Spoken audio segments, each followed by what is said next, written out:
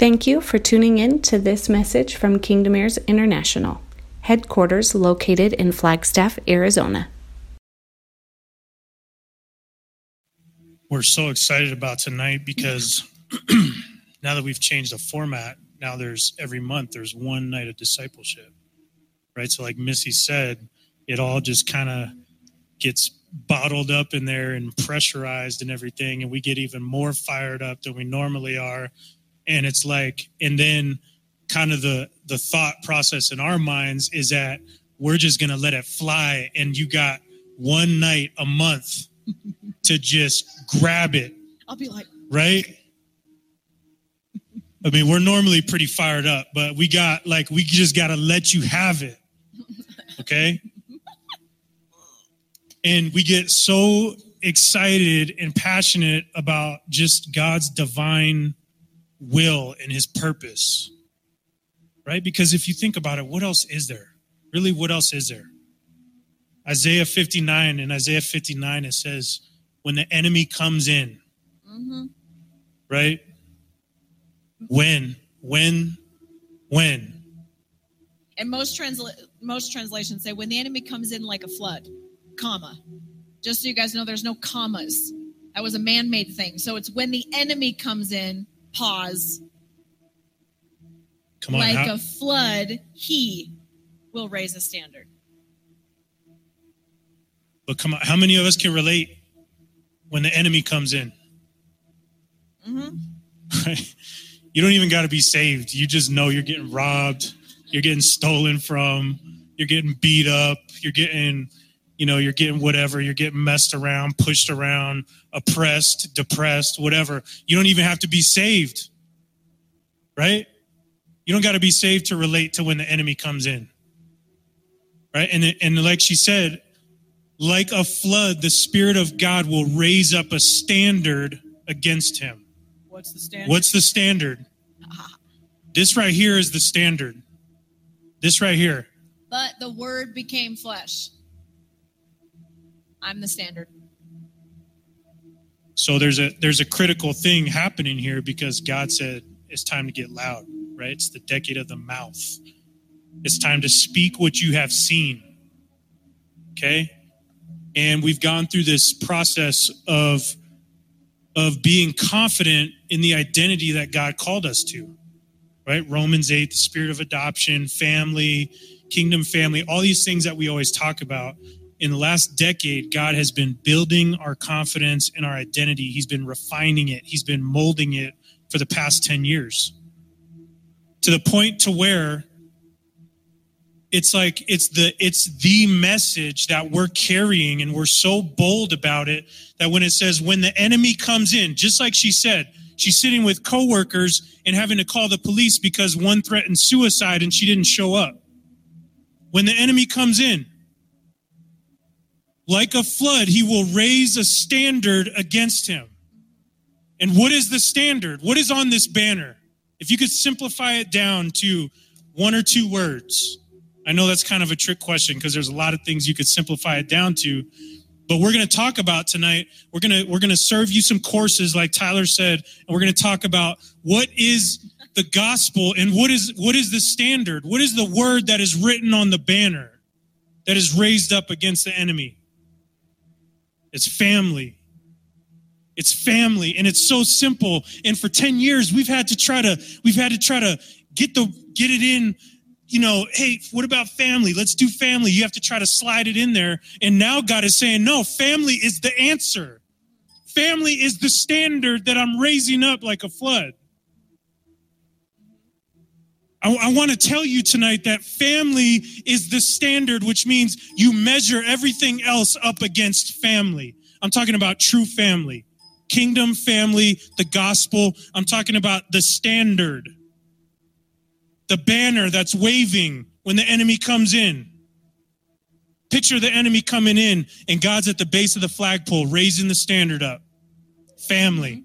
He's raising it up to where everybody can see it. And that looks like this body of people coming together and actually pressing through like family, according to the standard.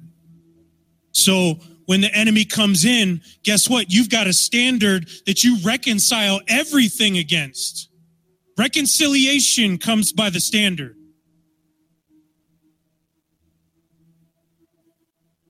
You measure everything against the standard. And we're going to talk about in the scriptures. If you guys have your word, I want you to turn to Genesis 1. We're going to look at verses 26 through 28. And it's just so funny to me. It's so simple and so profound how it's intertwined throughout all of Scripture, family, from the very beginning.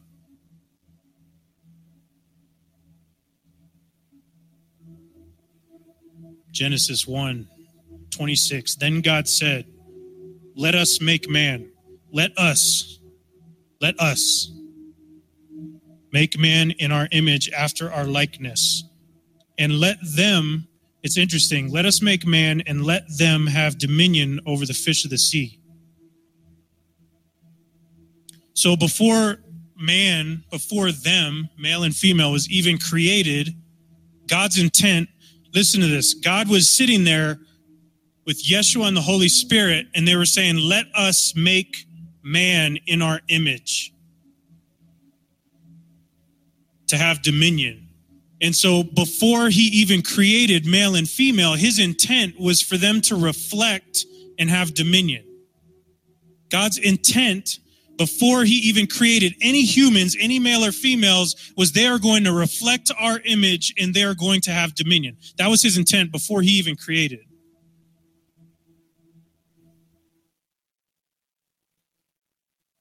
Have dominion over the fish of the sea, over the birds of the heavens, over the livestock, over all the earth, and every creeping thing that creeps on the earth. We're going to fill the earth, and we're going to subdue it. That's what he said. That's what he meant, covenant and family. That's what he created it for. That's what he created family for. The oldest institution, the holiest institution, and the most authoritative. After his creation, he said, we need to create something that's going to reflect our image and have dominion over everything else we created. That's family in the very beginning. Now think about this. Think about the 10 Commandments. The first 4 is how we relate to our Father. Okay, the other 6 is how you relate to humanity. 3 of those latter 6 are concerning family. Now consider who wrote the 10 Commandments? Moses. Think about the context of this. And then AT is gonna serve you this kind of just an appetizer. She's gonna serve you another little appetizer, some tapas. You're gonna okay? Me already? But think about this. Moses was called as a father to bring people out of bondage, out of Egypt, out of slavery. Okay, so you have a father escorting the nation of Israel out of bondage. And when God did that, he equipped him with 10 commandments concerning family, concerning how we relate to the Father, and concerning how we relate to one another in covenant. And he armed Moses with that because out of slavery, he was regulating family. He was already preparing Moses for what he knew was coming. So he didn't just bring people out of bondage. Yeah. He utilized a father with commandments concerning families so that when they came out of slavery, when they came out of bondage, they were already equipped with guidelines on how to operate in family. Yeah. The 5th commandment says, honor thy father and mother. And it goes on in the next verse to talk about, because if you do that, how you will have dominion in the land that he promised to you. Think about that. Think about that in the context of just of how God has prepared us, what he's postured us, what he's called us to do in expressing the spirit of adoption. Think about that. He says, honor a father and a mother, because then you're going to operate at another level of dominion when you obey my command, and you're going to have dominion in the land that I promised to you. Yeah. Honor your mother and your father, because then you're going to benefit by the commanded blessings when you do that in the land that I promised to you.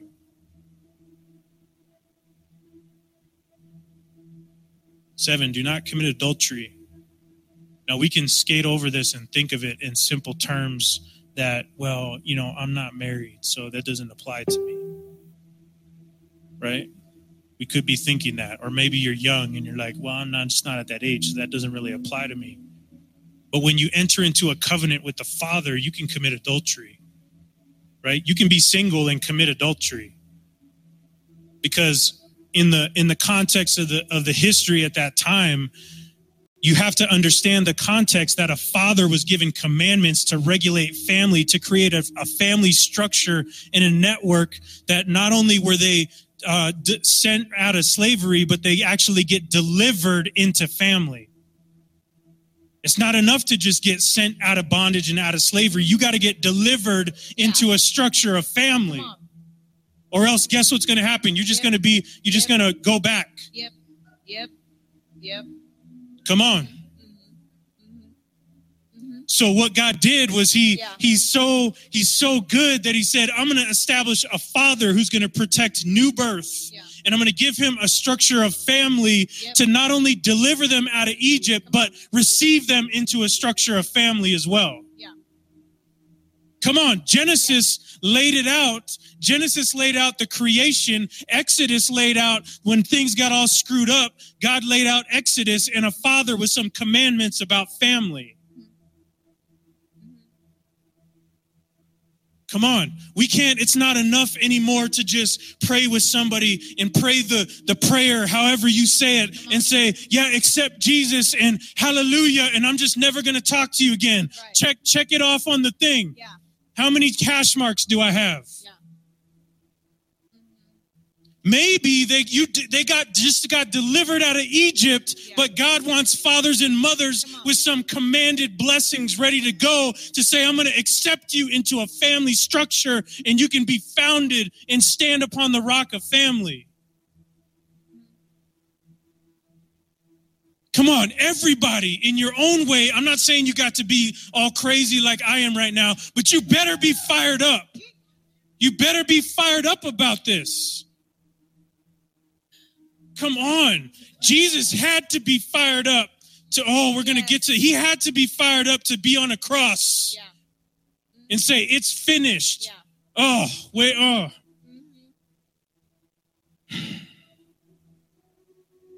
The context of that time, Moses wasn't just saying just to married people, don't cheat on your husband, don't cheat on your wife. With that commandment, the Father was arming Moses with something that was breaking the cultural tradition of polygamy, the culture of just marry as many people as you want, do whatever you want. He was dealing with a culture when he gave that commandment to that father. Yeah. He was basically saying that family operates this way. Family has boundaries. Family is outside of the context of how you operate in Egypt.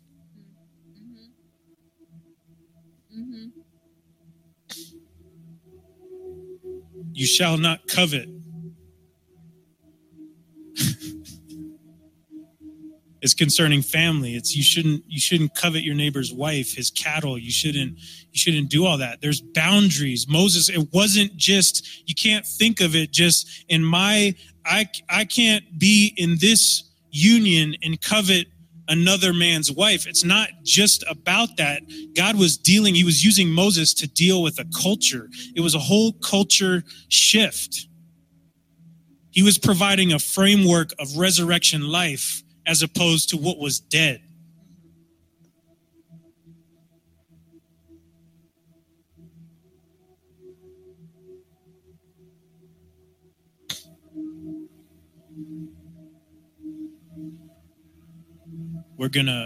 Apostle Tanya is going to continue to just lay some framework and some groundwork, and we're going to get back to, because what we want to do is just kind of in a way just put an end. How can I describe this? It's like when you got kids and you know who they are, but they battle with who they are. You know who they are, but they struggle with it. You can see what they're called to be, but they're battling. They don't know. And I feel like we're coming into this place where you've been bullied long enough. The bully has messed with us long enough. The enemy has come in long enough. And God is saying, here is the standard, and it's family. And it's like punching that bully in the face. Mm-hmm.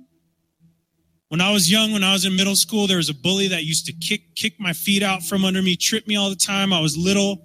I was like Sean. Huh? I didn't know this. What's his name? What's his name? Now listen, I remember his name. Trinidad Martinez. Trini, come on. Yeah, he had a little tail and everything.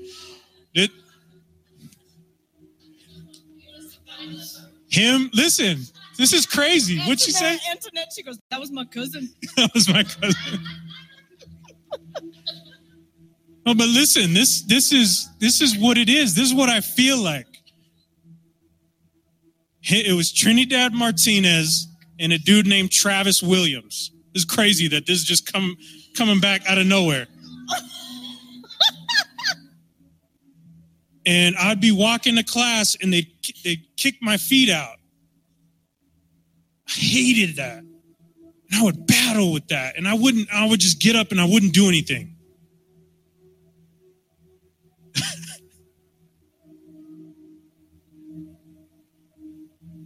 Kind of crazy. It seems kind of silly. I'm getting emotional about this, but I'm connected in a place to where God is saying, this is what's happening right now. Mm-hmm. Mm-hmm. Yep. So I got so fed up and I was frustrated. Just like, I'm not frustrated, but I was talking to my dad. I was telling him what was going on. He said, listen, the next time he does that, he said, look, you have my permission. Come on. You get up and you punch him right in his face. Yes. I was like, what? I was like, what? Wait, you can do that? And listen, he said, even if you get in trouble, he said, I don't care. I'll back you up. Yep. I'll come pick you up. So the next time. They're going to be here on Thanksgiving.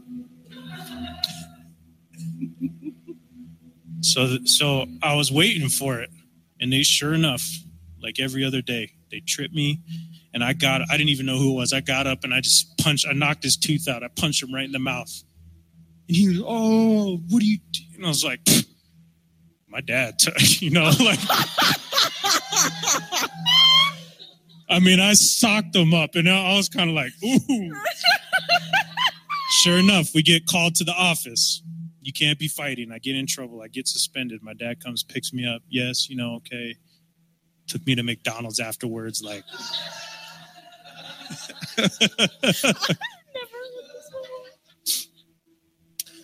but guess what? That we were friends after that. That kid never tried to do that again. Because I got to a place with my Father's permission when he said, when the enemy comes in like a flood, I want you to raise up a standard against him. And that's what God's doing right now, to the point where we got to own family. We got to be bold about family. And it's not just hanging out. It is that. It's not just hanging out, but it's also, we're being called to be a banner and a standard that's being raised up to confront the evil, the darkness. Antoinette, your name is written on the banner. Your face is on it. And after AT lays out some more framework, we're going to get into what is critical and what is central to that banner and what it means to be a disciple and a follower and what it means to be the standard that's being raised up. Amen? Yeah. Woo. I'm trying to figure out how I'm going to break this down. So it's an easy thing to say family. I feel like you got like and then I come in and I'm about to tear everything down so that we can build it back up, right? Because I want to read this. I'm going to read a few things. I don't know if I'm going to go out of order. I promise this is all going to come around because this is just so good. Matthew 16:18. And I'm going to read it out of here. Because he's talking about a standard. And I tell you, you are Peter, and on this rock I will build my church, and the gates of hell shall not prevail against it. Right? We know that scripture. I want to break this down just a little bit. Before that scripture, his name was Simon. We know this, right? Okay. After that, his name changes to Peter. Then he makes a bold statement that you are now called Peter, and on that I'm going to build you guys know that the word got switched. The normal translation is church, but that is not the word that was used. It was ecclesia. Okay, so you have to kind of understand a couple things. So I want to just point this out. This is kind of like the overarching thing of what I'm going to get at, and then we're going to break down some things. So first of all, his name was changed to Peter. It was Simon. His name, and you guys, I need you guys to remember this and to catch it, because I'm going to go into some stuff in the gospel that it's going to come together what he was really saying. So Simon is going from a heard place and obeying and receiving revelation. And out of that receiving revelation that didn't come by earth, it came by revelation who the Father is, allowed him to become the rock. I'm going to break this down, but this is the overarching thing, that ultimately what Jesus is saying is that now that you understanding who you are, hearing and obeying, and shifting into a supernatural revelation of who I am, basically what I'm gathering from that is that Simon caught who Jesus was by revelation by a Father in heaven, not by flesh and blood. Now you guys got to catch this, because it is not by flesh and blood that the revelation came, but it was out of the Spirit that then he said the standard is going to be raised in that revelation. Okay? So that's kind of the overarching thing. So we're gonna break this down a little bit. You guys okay? Sorry, it's my hair. I'm assuming it's my hair. So tonight I have titled it Blood versus Blood. I'm super excited. Everything he talked about is pointing out that the Old Testament honored very highly family, right? We just heard that. Think about it in the context when you have been reading the Old Testament. How many times do you trip up over lineage?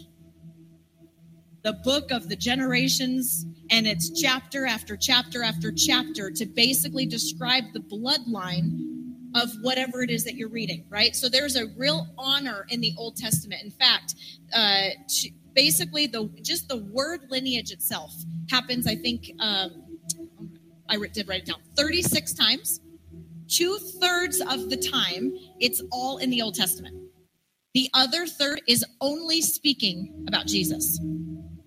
So I'm going to get into this, all right? But think about, it's in Ezra, Genesis, Numbers, 1st and 2nd Chronicles, all figures that are spoken about, even Esther, that doesn't necessarily go through a whole line.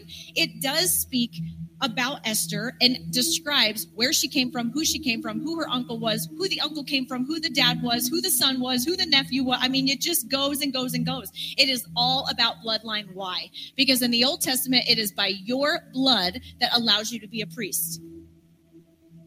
Okay? There is a high honor. Honor your mother and father. There is a high honor on where did the bloodline come from, right? That's all in the Old Testament. Yes? You guys know that. You guys have read that.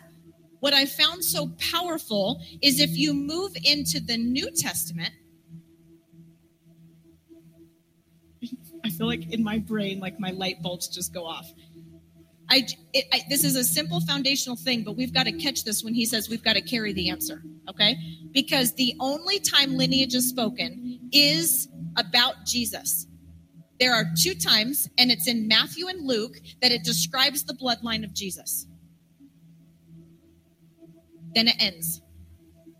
After that, you never hear about lineage again. Okay? So we hear about Jesus's lineage in Matthew and Luke, and it goes through the names of how he came about, and then after he came, it's finished. We never hear about a lineage again. Okay? So this is what I mean by tearing down and building up, because it's easy to say family is the answer, but not if you're stuck in the Old Testament trying to honor your bloodline, because I'm about to introduce to you a new bloodline, and I'm going to back it up with scripture why we're not crazy. Okay? All right. So I'm going to give you 3 scriptures. I'm going to give them to you first so you can write them down. It is Matthew 12:46.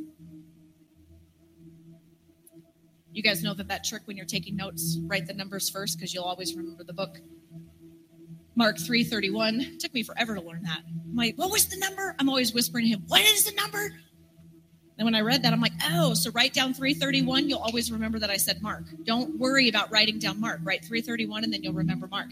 All right, next one, Luke 8:19. All right, I'm just going to read them because these are good. All right, Matthew 12:46.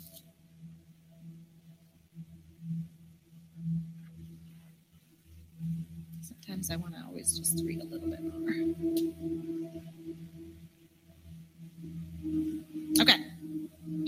We've ministered on this before, but I just want to read these again because I want you guys to catch a couple things that are in there. While he was still speaking to the people, behold, his mother and his brothers stood outside asking to speak to him. But he replied to the man who told him, who is my mother and who are my brothers?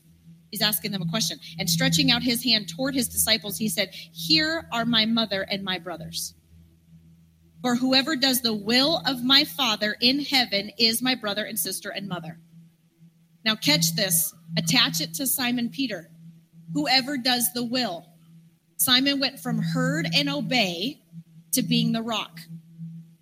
So he's basically pointing out the people that are near him. That's not my family anymore. This is my family because anybody who does the will of my Father is my family. Okay, we're going to read another one. Mark 3:31.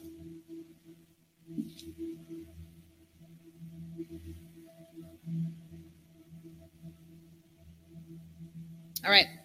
This is just it's the same story, it's just from a different perspective. And his mother and his brothers came, and standing outside, they sent to him and called him. And a crowd was sitting around him, and they said to him, your mother and your brothers are outside seeking you. And he answered them, who are my mother and my brothers? And looking about at those who sat around him, he said, here are my mother and my brothers. For whoever does the will of God, he is my brother and my mother and my sister. All right, go to Luke. Luke 8:19.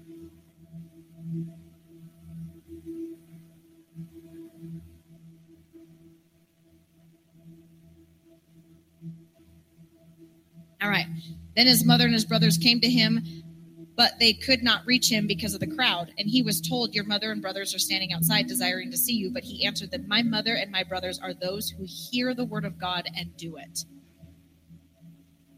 So again, you're going back to a scripture when he starts telling Peter that, Simon, your name has changed because you've gone from a place of hearing the revelation by the Father, not by flesh and blood. And because of that, you are now the rock that the gates of hell cannot prevail against it.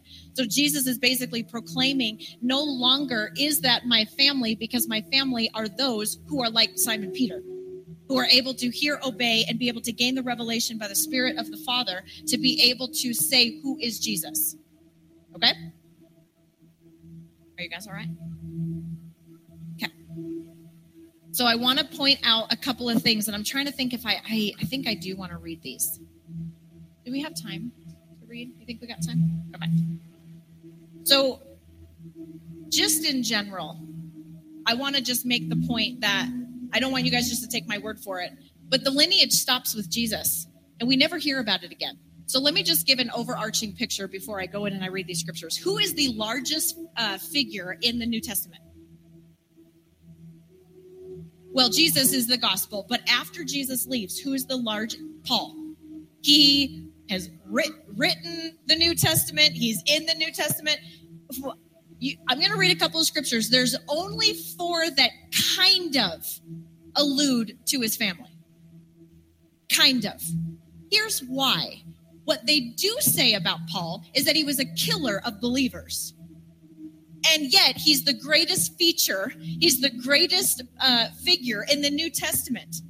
Why? Because there's a purpose to the gospel. It ends with Jesus. Before, it was your blood that had to get you into the priesthood, and we're going to read it. But the New Testament says it's by his blood that gets you into the priesthood. So no longer am I concerned about your mother, your father, and all that stuff, because it's not about your bloodline. It's about his line. That's why it's finished. So Paul is never spoken of from the lineage that he came from. There's a couple of things that allude to it, but his past is not this huge. He actually was a complete mess. And by the spirit of revelation, he hears and does the word of God, and he becomes the greatest feature of the New Testament. Okay?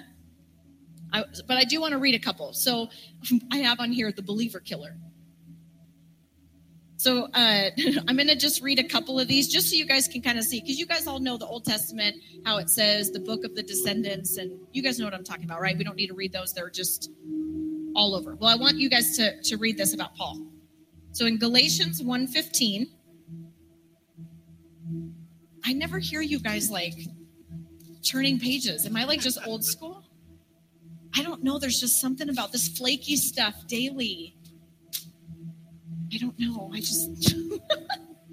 All right. So Galatians 1:15. Anyways, I'm just going to start from verse 11. For I would have you know, brothers, that the gospel that was preached by me, it's not man's gospel. For I did not receive it from any man, nor was I taught it, but I received it through a revelation of Jesus Christ. For you have heard of my former life in Judaism, how I persecuted the church of God violently and tried to destroy it. And I was advancing there beyond many of my own age and among my people. So extremely zealous was I for the tradition of my fathers. But when he who had set me apart before I was born and who called me by his grace was pleased to reveal his son to me in order that I might preach him among the Gentiles. That's pretty much the only scripture that alludes to a couple things. There's another one. Let's go to 2 Corinthians.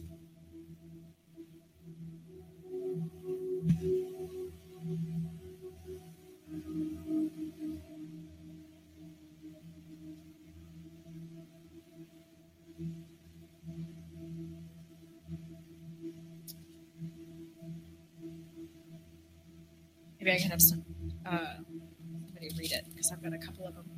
Is anybody at 2 Corinthians 11:22? Oh, I got it here.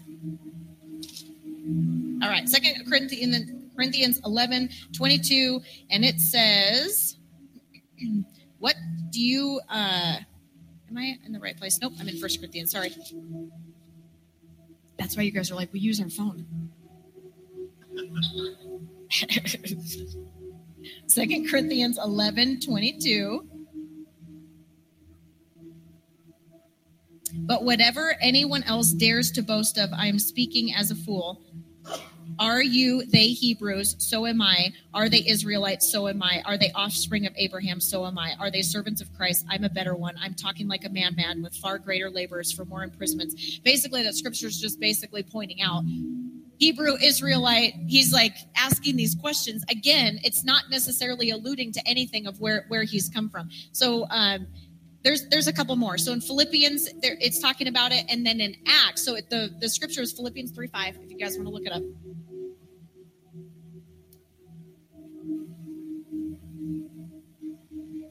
I guess I can just read it real quick. Philippians 3:5. If anyone else thinks he has reason for confidence in the flesh, I have more. Circumcised on the 8th day of the people of Israel, of the tribe of Benjamin, a Hebrew of Hebrews, as to the law, a Pharisee. So he does say he's a Hebrew. He says that he was circumcised, and he says where he was from, and then he also says he's from Pharisees. Okay. Other than that, the other scripture that somewhat alludes to his past is Acts 23:12-22. It's a really cool scripture. It talks about his nephew was used to be able to help. He was imprisoned, and they were about to kill him, and his nephew basically steps in and finds this out and is able to go in and tell the governor and saves his uncle. So there is one story in all of the New Testament about a nephew that is by blood. My point in all of that is that the greatest character in the New Testament there's no concern for his lineage. Because I believe that when Jesus said to Peter that this is the rock, on this rock, my family, the gates of hell are not going to prevail against it. What is family then? Family is those sons and daughters, mothers, brothers, sisters that gain revelation not by man but by the Spirit to know that they have Jesus Christ as now their bloodline. Okay, so, and then I don't necessarily need to get into it, but, we've talked about this before where people are like, what's with all this mom and dad stuff? You have 2 books out of the gospel that's Timothy. You guys know 1st and 2nd Timothy? Have anybody read 1st and 2nd Timothy? I'm not talking about in the old and in the context of have you read it to make sure you're a good leader and you've obeyed all the rules and all of a sudden it's all these laws of what you need to do and not do. Here's what I want you guys to gather out of 1st Timothy. Was it just me that read Timothy that way? You guys know my testimony. When I broke religion in my life, I couldn't read the New Testament for years. I had to stay with the red writing because to me, the New Testament felt like the law. All right, first scripture in Timothy, Paul, an apostle of Christ, Jesus by command of God, our Savior, and of Christ Jesus, our hope. To Timothy, my true child in the faith. So you've got Timothy, who is honored once for being raised by Eunice and a grandmother, Lois. That's about it. There's no lineage for Timothy either, and he's a pastor of a whole church. It doesn't say he went to school. It doesn't say that he got ordained. It doesn't say that he had this crazy lineage. It's Timothy, and he has a spiritual father that grants him permission. That's what we're taught. That's the whole couple of books. It's watching a spiritual father guide a son into his destiny. That's 2 books out of the New Testament. So to me, this is just so plain as day. And it's interesting to me because the most resistance come when you say that the banner is family, that family is the answer. I remember years ago, the motto was strong families build strong churches. And I remember in that moment getting a revelation from him where I said, no, I think strong churches build strong families. I don't know the families that I've seen that are independent, isolated, and traveling alone are not strong. They don't have any other perspective to be able to bounce off of. They're only subject to their what? Their lineage. But Jesus says it is not about your lineage, it's about my lineage. That's why it is said once, his lineage, and then it's finished. There is no more. Because the entire gospel, the entire New Testament continues to say over and over and over again. Would you have that scripture, 2 Peter? You want to read it?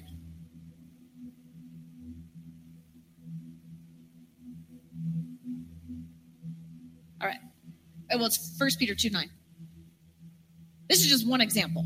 But this is all over the New Testament. And we can read it and somewhat, not overlook it, but we can read scriptures like this one and go, wow, that sounds great. Or Romans, by the spirit of adoption, we cry, Abba, Father. And we can read through those and go, oh, that sounds great. But in context to the Old and the New Testament, you really need to get a snapshot and understand what it is that's being said when it says by the spirit of adoption. Because by the spirit of adoption says, I lay down my bloodline and I accept his bloodline. No longer, religion says it's by your works, it's by your lineage, it's by who you've been, what you've done, in order to get into the priesthood. But Jesus completely flips that. This is not to say that family's not important. Jesus, it can feel like that when we're having to tear down our mindsets. Jesus isn't saying family's not important. He's saying it's so important. I just need you to think about it differently because it's not about your family. It's about my family. Meaning Jesus is saying that. He was what? He didn't come to eradicate lineage. He didn't come to eradicate the law. He came to fulfill it. So it's the honor of the Old Testament on family is not a bad thing. It's an amazing thing because it helps us understand what Jesus really came for. So if you're reading the Old Testament like, this is boring, I don't even understand it, you're missing a huge part of the gospel. Because when it says that Jesus came down this lineage, you're missing a whole aspect of being able to understand what he fulfilled when it says it's done. Right? I mean, how many of us in the Old Testament are like, I don't even understand all that. And then we miss it because we don't then know, right? Everything that we taught last month had to do with the feast. And the whole point of our teaching, what we hope to do, what we really feel inspired to do is to really bring an overview from old to present to what's to come. So when he's talking about Moses, Moses knew what was to come.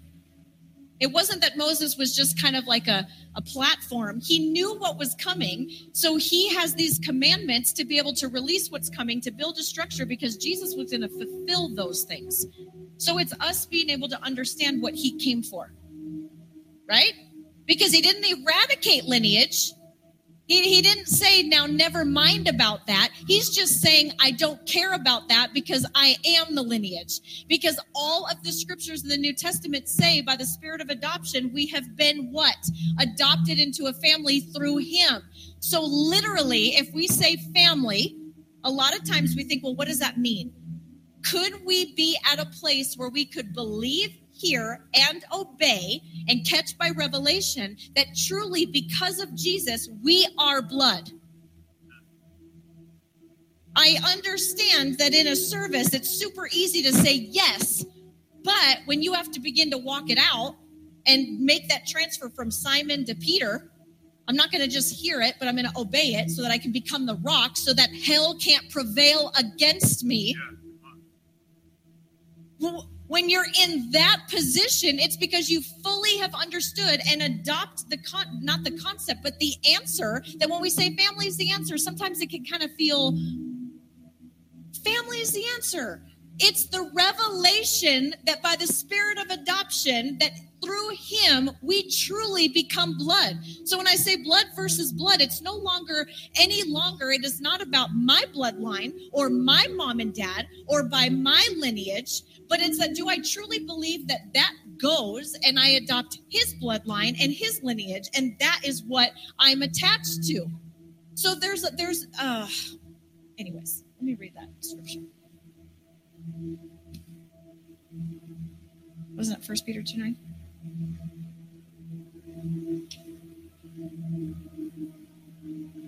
Oh, all right.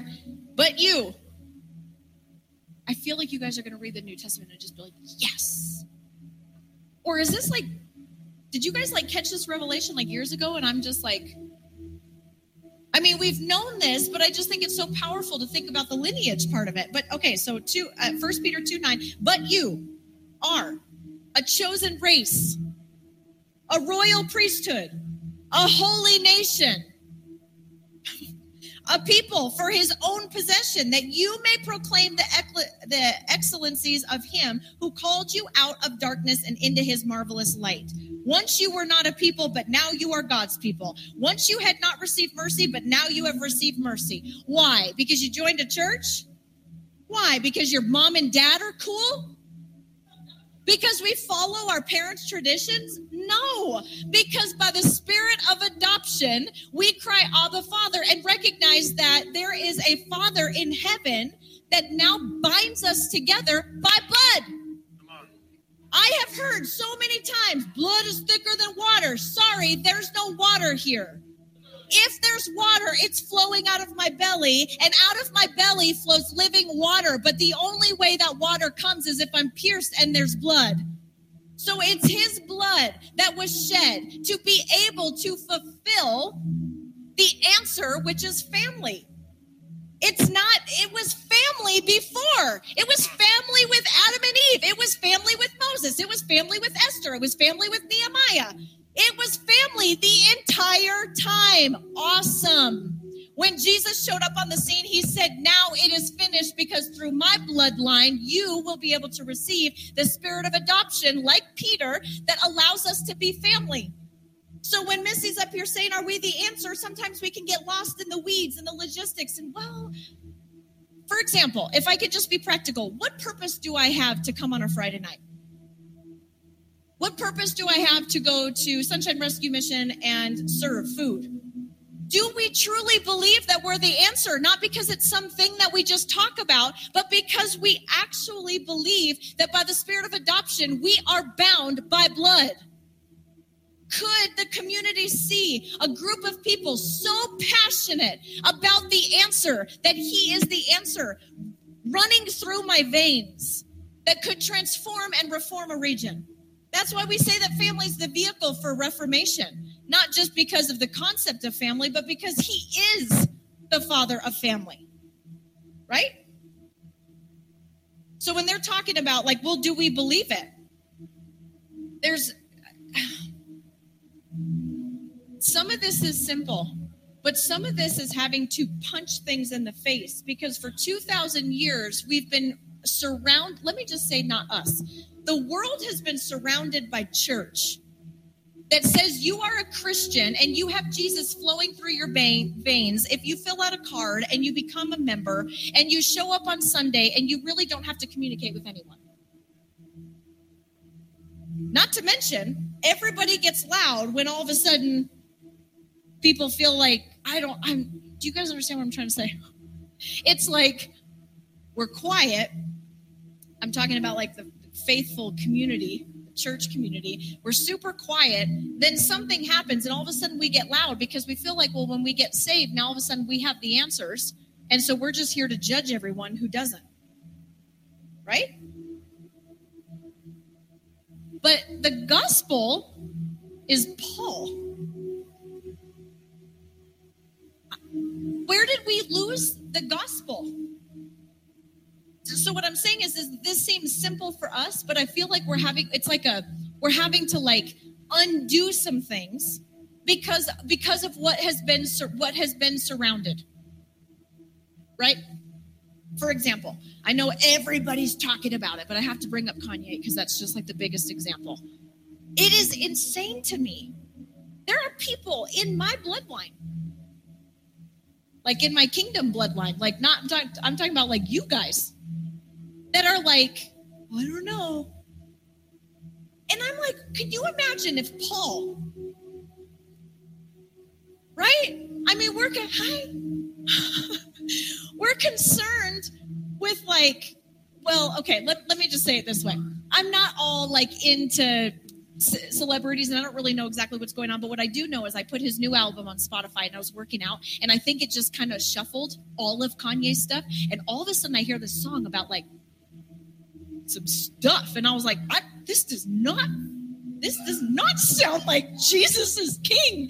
Like, I'm like, oh my God. I mean, the N-word is being thrown out there. It's talking about being with people.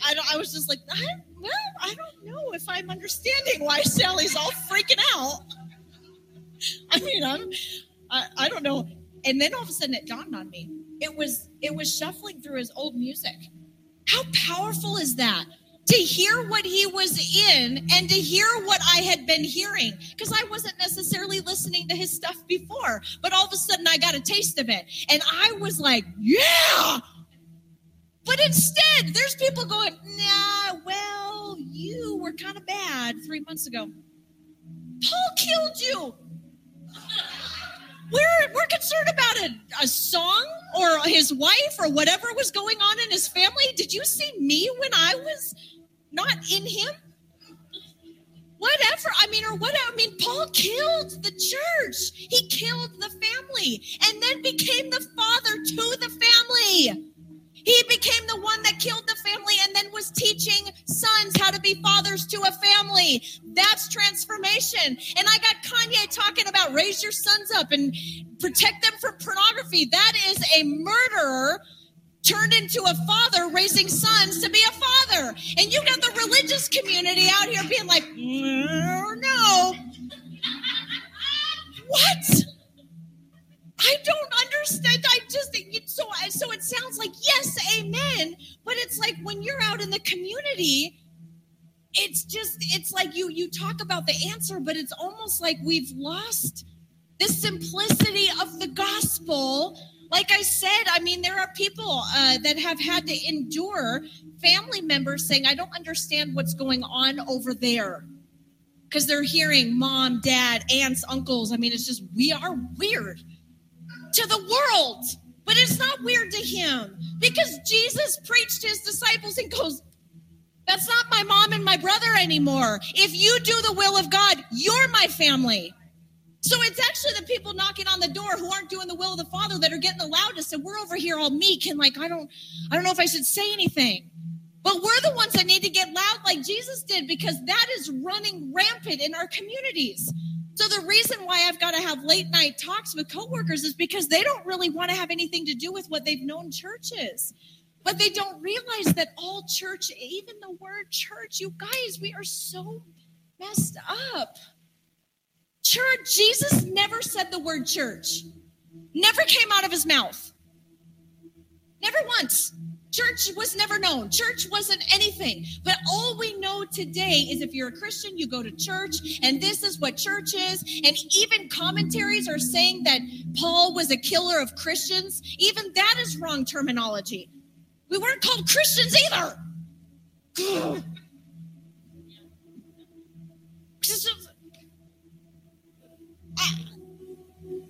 So you got a huge group of people saying Christian. They're literally like demoralizing themselves every time they say that. When you really know what Christian means, follower of the evil one. I'm a Christian.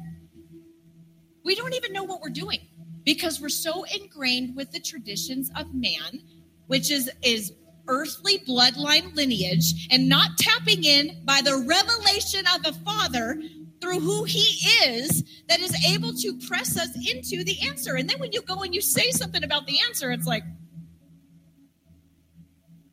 and it's all over the word. It's all over the word. By the spirit of adoption, we cry, Abba, Father. What does adoption mean? I remember when the Lord gave us the revelation about just being a vessel of the spirit of adoption. It doesn't mean that we're the mom and dad. It means that we carry a mantle to release the revelation that by the spirit of adoption, we could actually be family beyond what anybody has ever taught you before. Because I'm not just a pastor. I'm not just a preacher. I'm a mother. Come on. And all of a sudden that gets weird. Well, your job title is this. My job title is mother, and I got a lot of people. So it's the heart of being able to dispense this the revelation of the spirit of adoption, because the whole New Testament is by the spirit of adoption. Same thing is to say by the spirit of revelation. Paul, by the spirit of revelation, he got knocked off a horse and had a vision. And we get weird about talking about dreams and visions. And so there's this, he's going to get into it about what Jesus did. But what I wanted to do was I wanted to just break down and honor the Old Testament for how much they honored blood. Think about it. The Old Testament was all about the blood. Every calf that was severed, blood was the only way to get clean. Your bloodline is what allowed you to be a priest. The blood was so important. But we can't today, on the other side of the cross, get stuck at getting out of slavery and still being like in our blood. Meaning my bloodline, my earthly, my traditions, my parents, my family, whatever that is. But because by the spirit of adoption, I've been given revelation by something that's greater. And I'm taking his blood and I'm applying it to everything that he spoke was good. Everything about the Old Testament was about the blood. And everything about the New Testament is about the blood. It's just in the Old Testament, it was about your blood. In the New Testament, it's about his blood. And so when we say family's the answer, we're talking about, to me, the banner is family. But to me, what that means is that the banner is blood. The banner is his blood. It's the blood-stained banner. The standard is his blood was shed so that I can be part of a family by the spirit of adoption. I no longer am subject to my bloodline. Some people have a hard time with that because they want to be subject to their bloodline because they love their parents. And that's amazing. But there are some things I don't want in my bloodline. So what if I said to you, you do not have to deal with diabetes?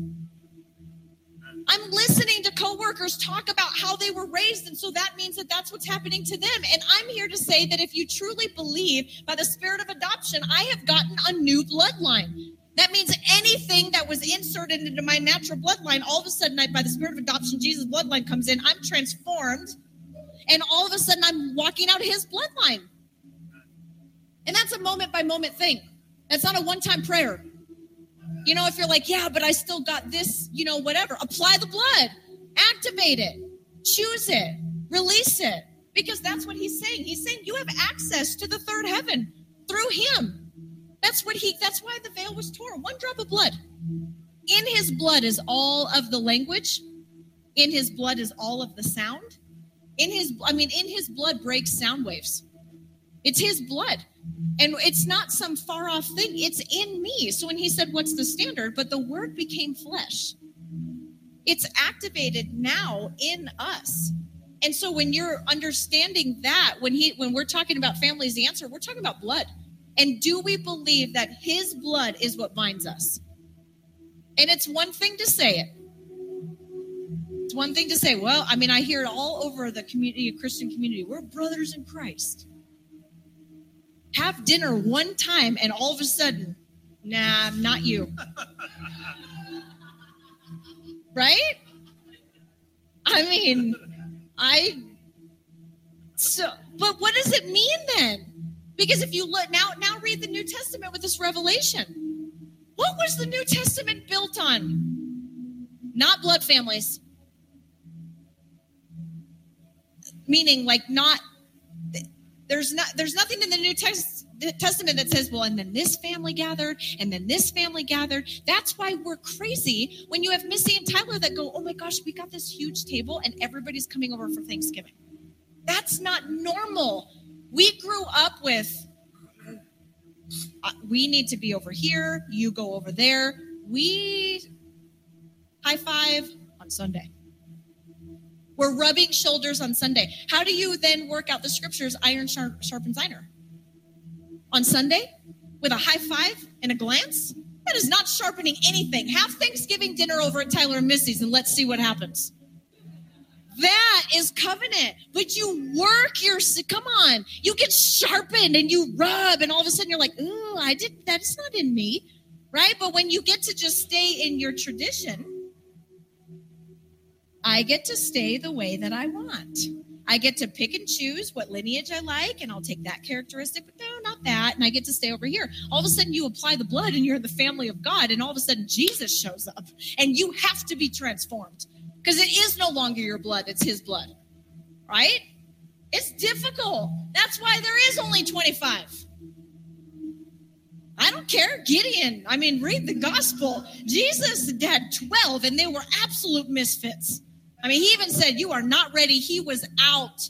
He leaves, empowers them with the Holy Ghost. And what happened? Think about it. What happened? The family of God was birthed with people dwelling in a room. And then it just disperses from there. And you never hear about blood family again. It's just Jesus' lineage and it's done. And all of a sudden you start seeing spiritual fathers and mothers arise on the scene. Apostle Junia, there was no women leaders. There's pastors in the New Testament that are female. You got Lois and Eunice. They're talking about all this. I'm not just talking about female, but I'm talking about the times that people were pointed out. It was by their mantle. It was by the Spirit. I've had people say, who said you get to be that? But have you read the New Testament? I never see a commissioning service happen. Paul got knocked off his high horse and all of a sudden got on. Yeah, that was his ordination. That was his mantling, commissioning, and all of a sudden he becomes a spiritual father to Timothy that's raising a church, a kingdom family. That's it. How many of you have been knocked off your high horse? If anybody comes and says, who are you? Be like, hey, did you see how high of my horse I was on? After that fall, I was blind, but now I see by the spirit of adoption. You go and you get your Timothy and you begin to raise them up so they can go and transform the world. That's the New Testament. And we are living, breathing, walking that answer.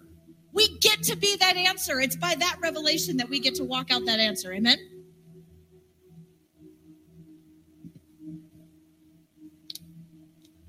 So this whole night, I feel like what's happening in the spirit is an invitation for recalibration to family, to the standard of family. And there's really, it's like it's been debated and it's been, but now is the time to realign to the standard of family, to reconcile the things that we've believed with the standard of family. And when part of what is behind tonight is a question was thrown out there because we've been pressing into family, and it when you press into family, it's like she said, you start to rub and there's friction and you're being tested to failure and weakness is being exposed and all these things are happening. And the question came up, If family's the answer, then why is it so destructive? Why does it seem so detrimental if this is the answer? Okay? And this is something that you just have to lay your thoughts on the table and say, Lord, just snap my thoughts into alignment, because this is something that is so important to understand. It's so simple, it's all over the scripture, but it's so difficult for people to understand or to walk out. Because when you receive that spirit of adoption and you become part of God's family for eternity, then basically what he does is that he demands that you stay in the fire long enough to see what happens when it's done, when it's finished. Because part of what the design is in covenant and family is, by design, he injects you into a covenant so that when the fire comes, you can't just run off. Blood covenant. Right? Because if I'm not family, if I got no ties to you, if I don't like anything at any given moment, I could just walk away. Mm-hmm. That's why we got church shopping. Well, what feels good? Who does the best songs and who gets done in the quickest amount of time, right? This is why this is, right? Well, I want to shop and look in the phone book for the one that ends after an hour, because I don't want to have to rub shoulders or be transformed. I just want to put in my check marks. So when you're in God's family, by design, he says that I'm going to keep you in the fire long enough. So listen to this in 2 Corinthians chapter 4. This is so critical. Think about the question. If family's the answer, why is it so hard? Right? Go back to when the enemy comes. In James it says, when the trials come. Right? I mean, just think about that. Yeah. If any part of your thought process is, well, I'm a Christian, so things should be better, easier, more simple. I mean, whatever. If you think any of that stuff, then somebody preached the wrong gospel to you. Okay? 2 Corinthians chapter 4. We'll start in verse 7. Because one of the things that we have to understand as the family of God, part of the thing that he designed is that pain is a platform. So we have to get to a place to where we genuinely, we understand pain differently. We look at it differently. We understand trials different. Listen to this, treasures in jars of clay. But we have this treasure in jars of clay to show that the surpassing power belongs to God and not us. We are afflicted in every way, but not crushed. I mean, I can so relate to this. And the reason why God will use somebody in his family that he's raised up to a place of maturity that says that I can be afflicted in every way, but I'm not crushed. Wait till we get to the end. So you can welcome affliction because it's not going to crush you. Affliction doesn't matter anymore because you won't be crushed by it. You can be perplexed but not driven to despair, persecuted but not forsaken, struck down but not destroyed. Always carrying in your body the death of Jesus. If we get stuck on the death, then we're missing it. If you get stuck on the persecution, then you're missing it. Because God put you in a family so that he can keep you in the fire long enough so that the life of Jesus may also be manifested in our bodies. For he who live are always being given over to death. For we who live, that's everybody in here. For we who live are always being given over to death. So just make it up in your mind that when God adopts you into his family, he's going to continually give you over to death.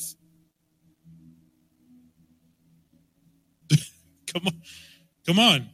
And the sooner we understand that as mature sons and daughters, it's for his sake, so that the life of Jesus also may be manifested in our mortal flesh. So death is at work in us, but life in you. Let's fast forward to verse 16. So we do not lose heart. Through our outer self is wasting away, our inner self is being renewed day by day. As sons and daughters, we're on a different level. We're just on a different level, right? My outer can be given over to death continually for his sake, but my inner self is being renewed every day. Yeah. And that's a son or a daughter. That's your inheritance. My Father is going to give me over to death continually every day. So think about that. When the persecution, when the trials come, you're like, that's okay, because on my inner self, my Father's renewing me every day. But I got to stay in the fire long enough, because in the first verse, when here comes a little affliction in every way, I'm out.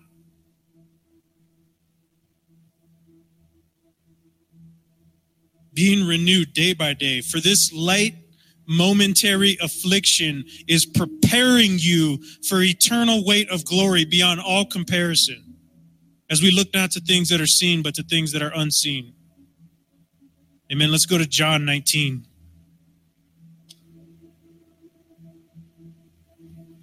This is a critical, you have to understand this.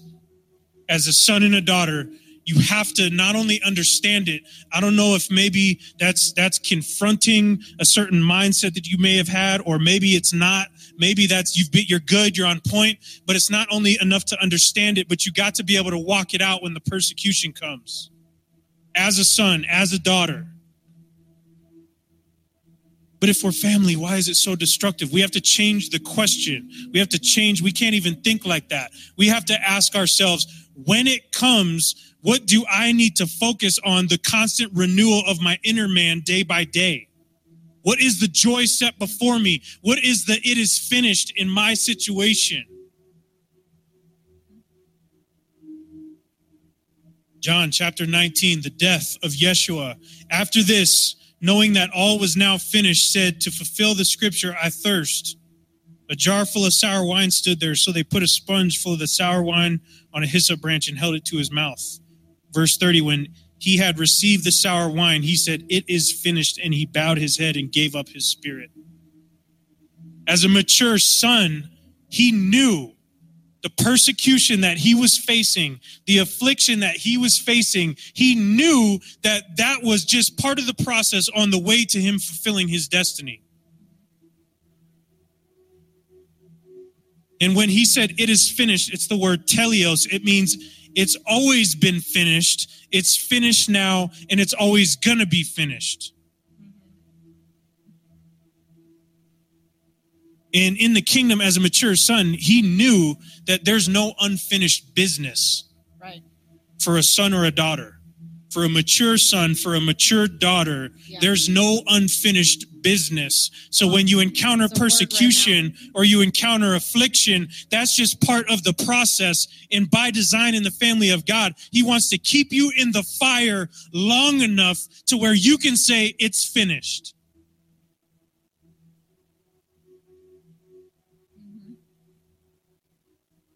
And Yeshua knew, as a son of God, that I cannot go as his son, sent to this place, as an apostle, sent to this place to make this place look like the place where I came from. I have to finish what he started. When he was in Gethsemane and he was praying and he's sweating blood and he knew what was coming. And his family stood in front of him and said, not you. He said, get out of my way. Because I have to finish my Father's business. Talk about follow through. We've been talking about follow through, right? We've been talking about that. And Yeshua followed through. He finished. He said, it is finished. It's done. And in that bloodline, we have to also understand that when we face persecution, it's already been finished. It's already done. When we face affliction, our affliction is not even ours. It's for his sake, and it's already been handled. Because it's for his sake. My life, literally, when I laid down my life in the minuscule amount of persecution that we faced, is for his glory. It's for his sake. And we don't even know persecution in this country. We don't, our level of persecution, like AT said, we go, well, I'm going to go try this church and they don't let me do this, or they don't like how I did that, or whatever, or I don't like the music. I mean, that's not even persecution. That's just selfish. Like, I don't even know what that is. I don't even know. I mean, that's not even, we're talking about a family of God, a priesthood with no start and no beginning, no end. I'm not talking about just check the box and go to church. What are we really doing? I had a conversation with somebody who deeply cares about us, and they were asking us, well, they came in there like really concerned. I'm really concerned for you guys because, there's hardly anybody there when we go. And, and it was funny because he was saying, maybe you just, what is the formula to just grow your church? How do you, maybe you guys should get some lights, do like, get the smoke thing. I'm dead serious. And total out of a heart for us. And I got to explain what God is doing with us and what he's called us to and what the gospel is about. And this is what I told him. I said, the way that you're describing what you know to be church is the church that they go to. And I said, if your city was leveled and that building was gone, would you still have church? He said, no. And I said, I'm after the things that are unseen, because if Flagstaff was leveled, this family would still be there for each other. We'd still gather. We'd still praise the Lord. We'd still worship. Because we got our Father's business to do. We got to finish. We have to follow through, and we have to understand that as the family of God, it's by design. He inserts you into a covenant, so when the fire comes, you can't leave. Yeshua himself said, if it's your will, let this cup pass. But he knew, I have to finish. I mean, just let it. It is so freeing when you just let that blood just wash over your mindset. It's so freeing because you can encounter affliction and you just know. People can say, why are you so joyful in the midst of all this fire? People asked her that. What is wrong with you? They were irritated. Why are you laughing in the midst of all this misery? What is wrong with you? I was blind and now I see. But that's a word right there about no unfinished business, because that's part of this family's DNA.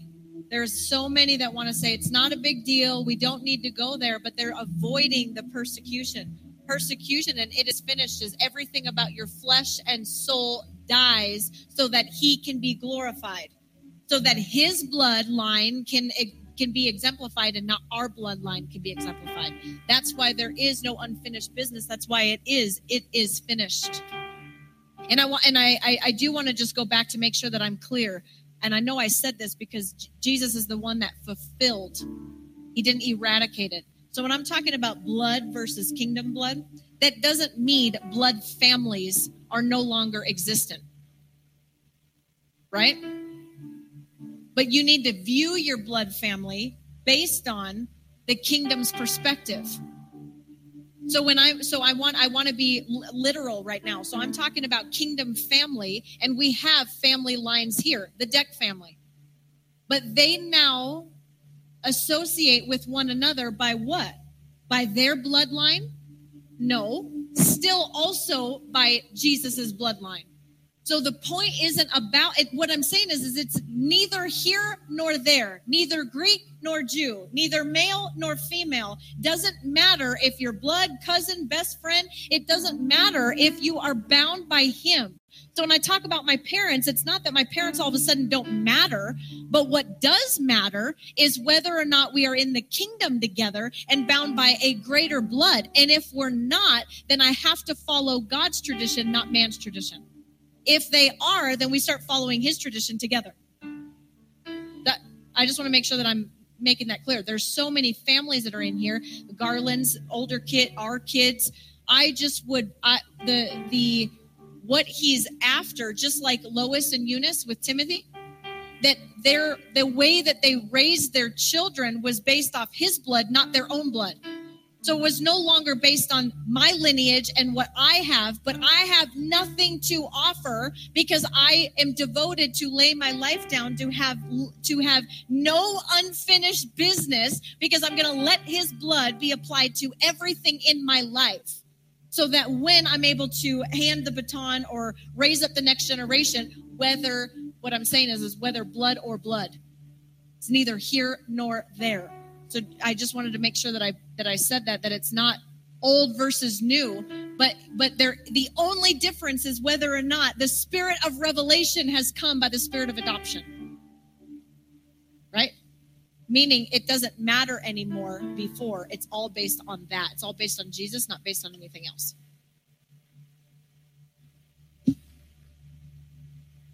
Yeah, so just think about this. When you face persecution, affliction, whatever you face, you can know that when it's finished, Yeshua didn't just die on the cross. He died because something greater was coming. So in the midst of your persecution, whatever that is, you can have joy knowing that part of your DNA is that the Holy Spirit can be released into whatever situation.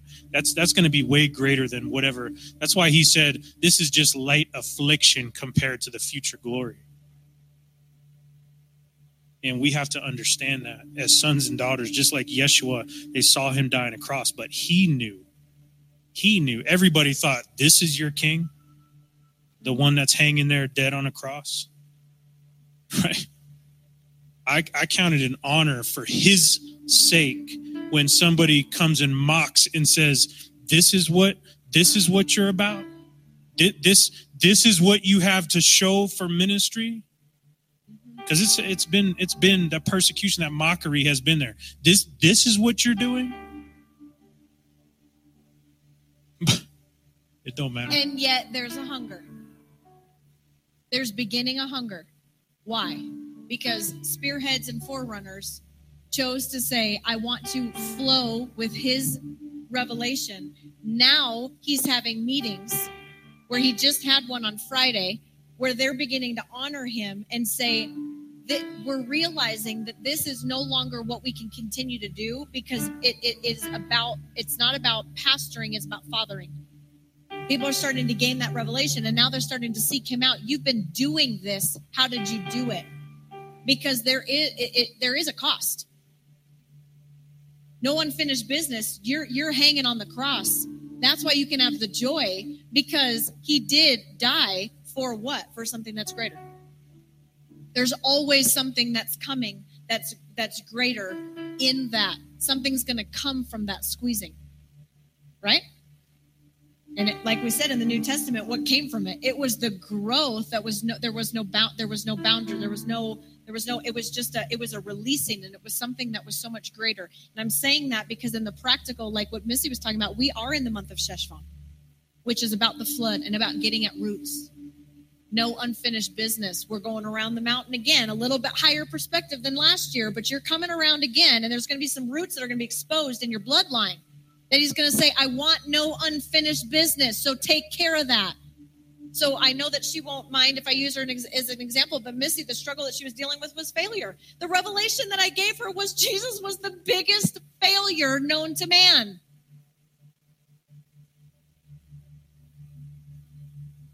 In the world's eyes, he failed at everything. Here's the thing. People are so concerned about failure. Here's what I'm concerned about, your connection to the Father. He was only about his Father's business. That's what matters. Because if you're so concerned with failure, then the other option is then you're going to be so concerned with success. What's the difference? It's not about success or failure. It's about my connection to him. And in that is my joy. It's not based on the circumstances, because then all of a sudden we would be bound up by what's success. Well, I don't want to have the accolades of man anyways, and I don't want anything defining what success is. So if you're concerned about being a failure, then you have to be concerned about being successful. And what's your definition of that? Your definition should be based on the revelation by the Spirit of adoption that I am in a family. And in that identity, that's what I'm saying that because that's the kind of roots that are being exposed. That's the flood that's coming over your life. Missy said, do you feel like you're drowning? This isn't some circumstantial thing like, do you feel like you're drowning? Oh, I'm drowning. You want to know why I'm drowning? Because the tape was lifted. He said, stop with the job description. You're not a pastor. You're not an apostle. Stop with the job description. He rips the tape off, throws me in an ocean. I don't like it. I don't want that much freedom. It's easier for me to build for Pharaoh. I know how to do that. It's structured. I'm a punished daughter. Get your schedule right. Do this, do that. That's success. Now all of a sudden he's like, that's not success. Wait, what? I thought that was successful. Nope, not really. Actually, it doesn't make any sense. Wait, what? I might give you the shoreline, but you're just out in the ocean. And you would think, who's that girl over there talking about her job description, all this freedom, being a mother? It's horrible. It's the worst. It's absolutely the worst. Why? Because the flood comes. I'm drowning in his presence. What would happen if you had leaders in a city drowned in his presence instead of drowned in job descriptions? And I get it. We do. We have offering about to come. We got tithe. We got bills. I get paid to do what I just said.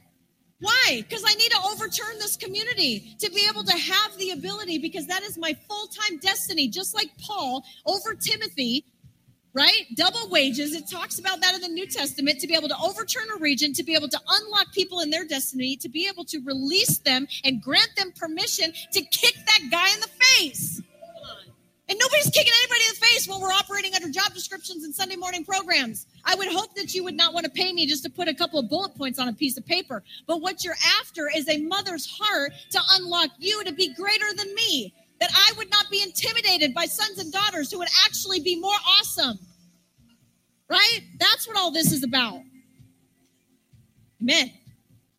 I'm just saying. We're in Sheshvan, and the flood is horrible because you're drowning, but we're drowning in his presence. And it's against what the world is known.